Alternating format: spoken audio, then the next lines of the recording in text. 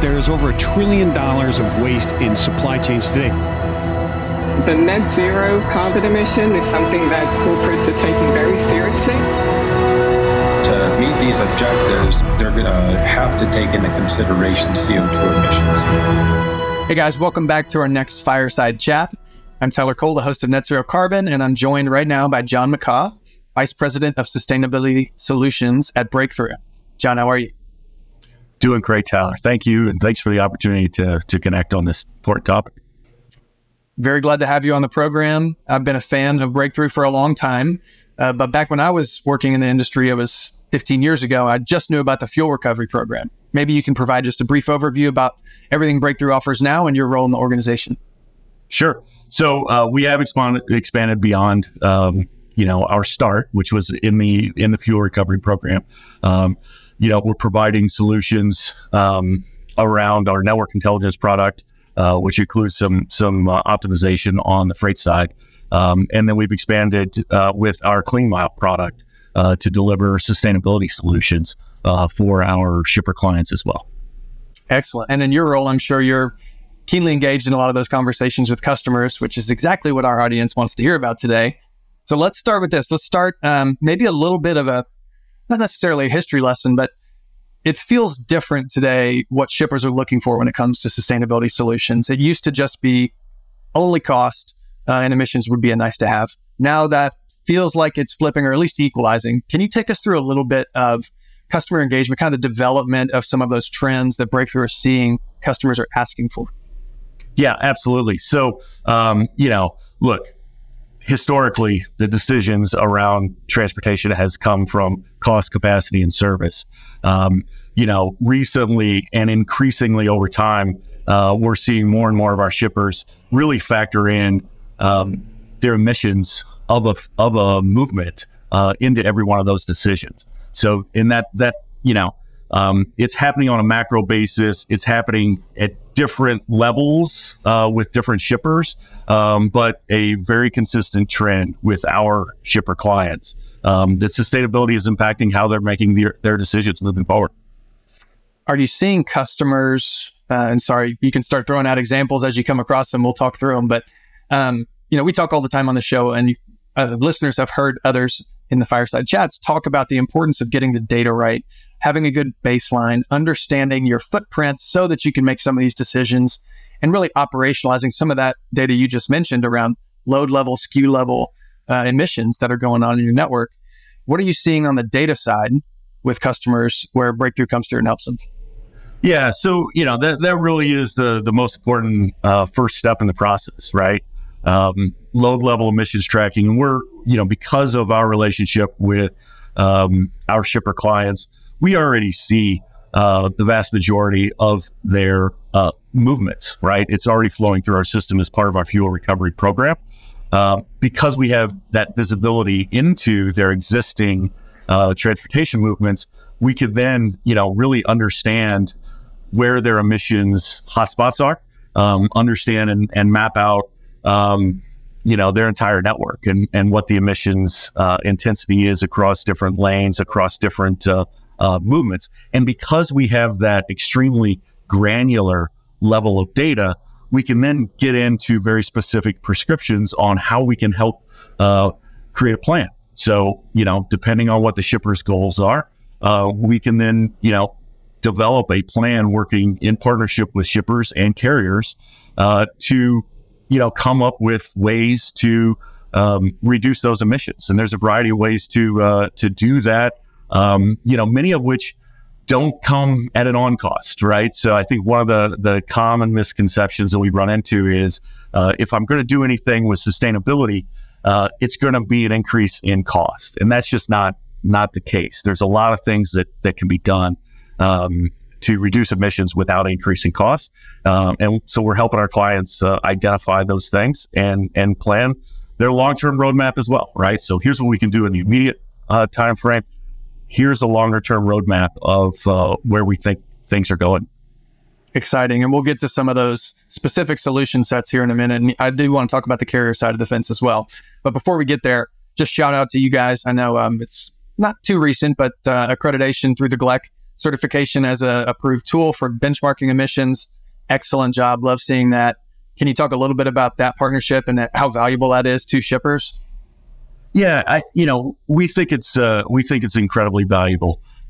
What the GLEC framework does is it creates sort of a normalized approach to tracking emissions in supply chains. So the organization, the Smart Freight Center organization, and the GLEC team specifically have done an excellent job in really creating the foundation that the industry can build upon. So our Clean Mile product is a GLEC accredited tool.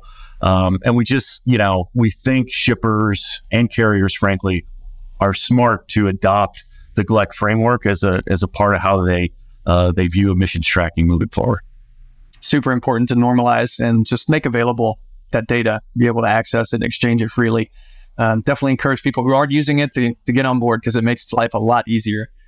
Talk about the data one more time for me. So if we're getting network move level data, are we getting primary data from carriers, or are we still using averages based on either region or fuel type or lane, distance, activity data? Talk to me a little bit about the granularity.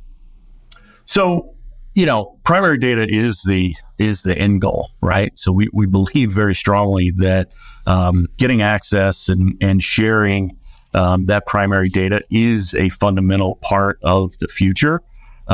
Today, the industry is not there yet, right? So we are modeling energy consumption, at the load level based off of equipment type and all the variables that factor into energy consumption as part of a freight move. Super helpful and encouraging, and ties back to what you said earlier, which is, everybody wants to be net zero tomorrow, and everybody thinks that's going to cost an arm and a leg. But perfect can't be the enemy of good here. So we do have good, consistent data that we will use, and we do have tools that don't cost an arm and a leg today that we can continue to promote. So talk to me a little bit about maybe even some examples for customers that are implementing different emission reduction activities. Yeah. So great question. We've got a number of clients that are doing just incredible things when it comes to managing their emissions, and we're blessed to have some real trailblazers and leaders in this space. One example, we've got a food shipper client who recently implemented a policy change, right? So they used to make decisions on over the road versus intermodal based off of a 15% reduction in cost. In other words, if they could move the freight via intermodal and save 15% or more on cost, they would make that change. What they've done is they shifted that lever down, and they've said, well, now if it's cost neutral or better, we'll make that change. And they made that change because converting intermodal can have a significant impact on emissions reduction on a freight move, right? So that's one example of just an internal policy change that a shipper has made to reduce emissions. Another example, we've got a CPG client who is out and they're proactive with working with their carrier partners on piloting and testing alternative energy equipment. They've got hydrogen tests coming out later this year. They've got EV tests in market right now. So they're out there. They're creating these pilot programs. They're building the basic understanding of new technologies with their carrier partners. In the interim, they're embracing renewable diesel and renewable natural gas as excellent ways in parts of their network, in specific areas and specific geographies, to manage their emissions right now, right? And so there's just so many different ways and so many different tools that shippers have today to manage emissions and do it cost effectively, and that's what we're helping our shippers identify. What are those opportunities, and what's the impact from making some of those changes? Yeah, having that visibility into not only modal shifts, but which regions, which carriers operate, which types of fuels are available is super valuable, because the research in many cases has already been done. It's about finding the right partners who know what's in market and can actually help you deliver it. So I'm glad you called that out. And you called out something else interesting there around intermodal shift and that 15%. And when I hear stuff like that, I hear That's a seemingly really arbitrary number to determine when we'll go through the effort to make that shift. Because it's not, it's not just flip a switch. Sometimes you've got to do some work on the operational side to make sure you can handle that. But you're also adding time in most cases by going intermodal. So it's really interesting to hear the value of the emissions rising to a point where if we're cost neutral in some cases, we're getting enough pressure where we just got to do it. So we'll figure out the service, we'll figure out the operational piece. That's encouraging, but also super interesting change in the market. It is. And we're going to see more of that going forward. A lot of our shipper clients are in active conversations with their customers on changing buying mechanics and changing buying behavior to factor in emissions reduction opportunities as part of those fundamental customer relationships, right? So it's, emissions is really starting to impact how companies do business. Yeah. Really, really interesting. I'm curious, we talk a lot about network design. We talk a lot about working collaboratively with your suppliers and your fleets. A lot of those require consistent heavy lanes of volume, right? You've got to have a certain amount of volume to justify some of these expenses that you're going out to decarbonize. There's other lanes that we don't expect to decarbonize soon that are spot lanes, light volume, things where they're too long for EV, there's no renewable fuel available. When customers think about both of those type of scenarios, consistent lanes versus maybe more spot, how do you help them create a long-term plan for kind of the whole network, right? Because it does take all of it to bring the average emission down. Yeah. Well, I mean, that is the advantage of having that very granular data set. It's also the advantage of having, north of 150 large shippers on our platform, right? So we actually, we can get some benefit from scale and, just macro volume there. So, we really do look at everything on a lane by lane basis, right? So that load by load tracking and measurement flows up to a lane by lane basis, not only for a shipper, but what if we expand it to multiple shippers on a given lane, right? So we're doing a lot of that optimization modeling, helping our carrier partners then identify what some of those opportunities are. When they have alternative energy equipment, how do we make sure that we're driving as much utilization as possible from those investments, right?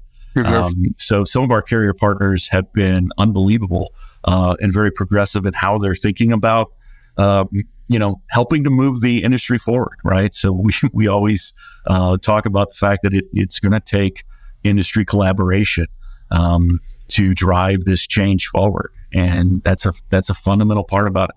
How we think about our role in the ecosystem as well, bringing people together, leveraging our platform in that way. I'm glad you mentioned carriers there too, because obviously none of this happens. The shippers can want all they want, but if the carriers aren't willing to go invest, sorry guys. Talk to me about how you guys work with the carriers, and is there maybe a typical kind of first mover fleet profile? I imagine it's larger fleets that are well capitalized in the most part that can invest in new technologies. But just talk to me about that relationship with carriers and how you bring them in the conversation. So we've done a bunch of different things with carrier partners. So some total cost of ownership analysis to help them understand, if they're looking at CNG equipment, right? So if new Cummins engine, does this make sense for us to invest? So we're helping them understand sort of those impacts and how do they model out, that decision, right? We're also helping them, connect the dots with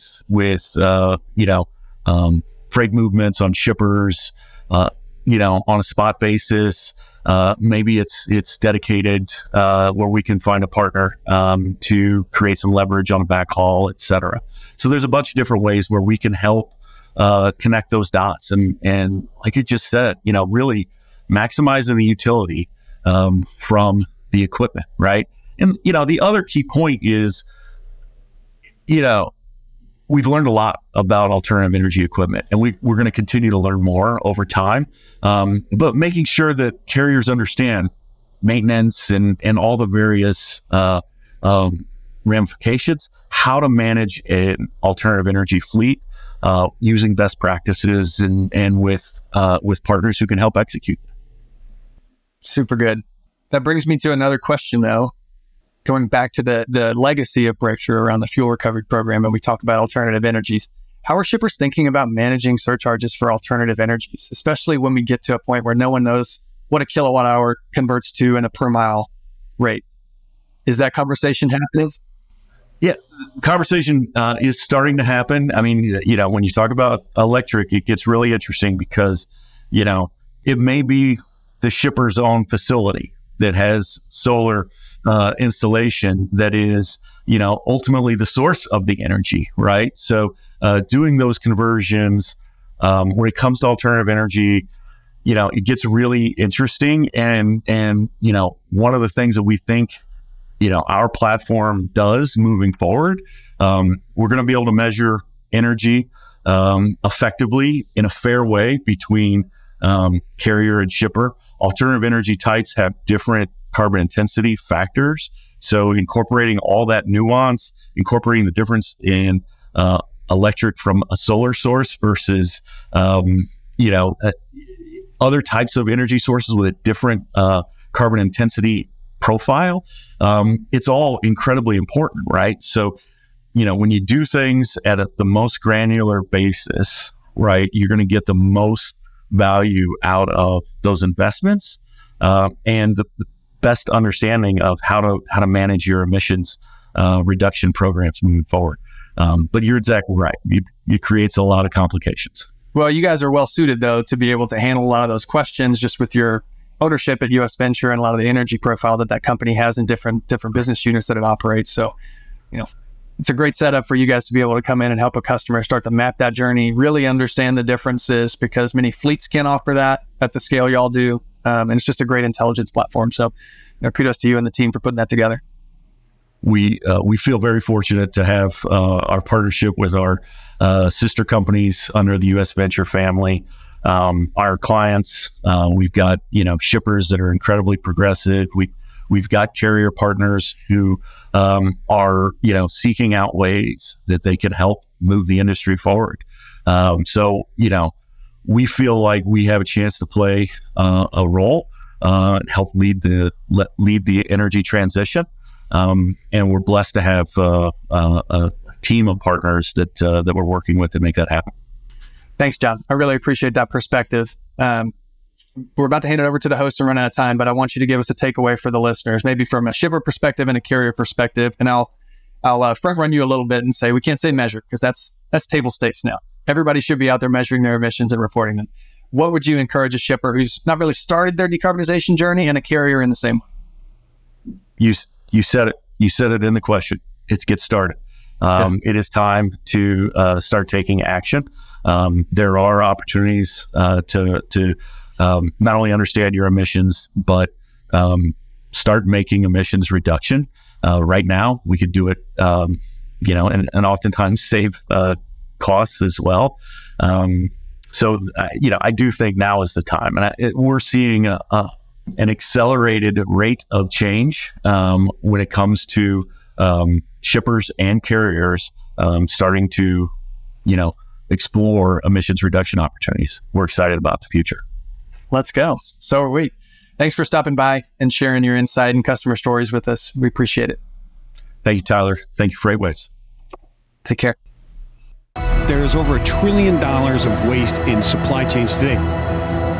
The net zero carbon emission is something that corporates are taking very seriously. To meet these objectives, they're going to have to take into consideration CO2 emissions.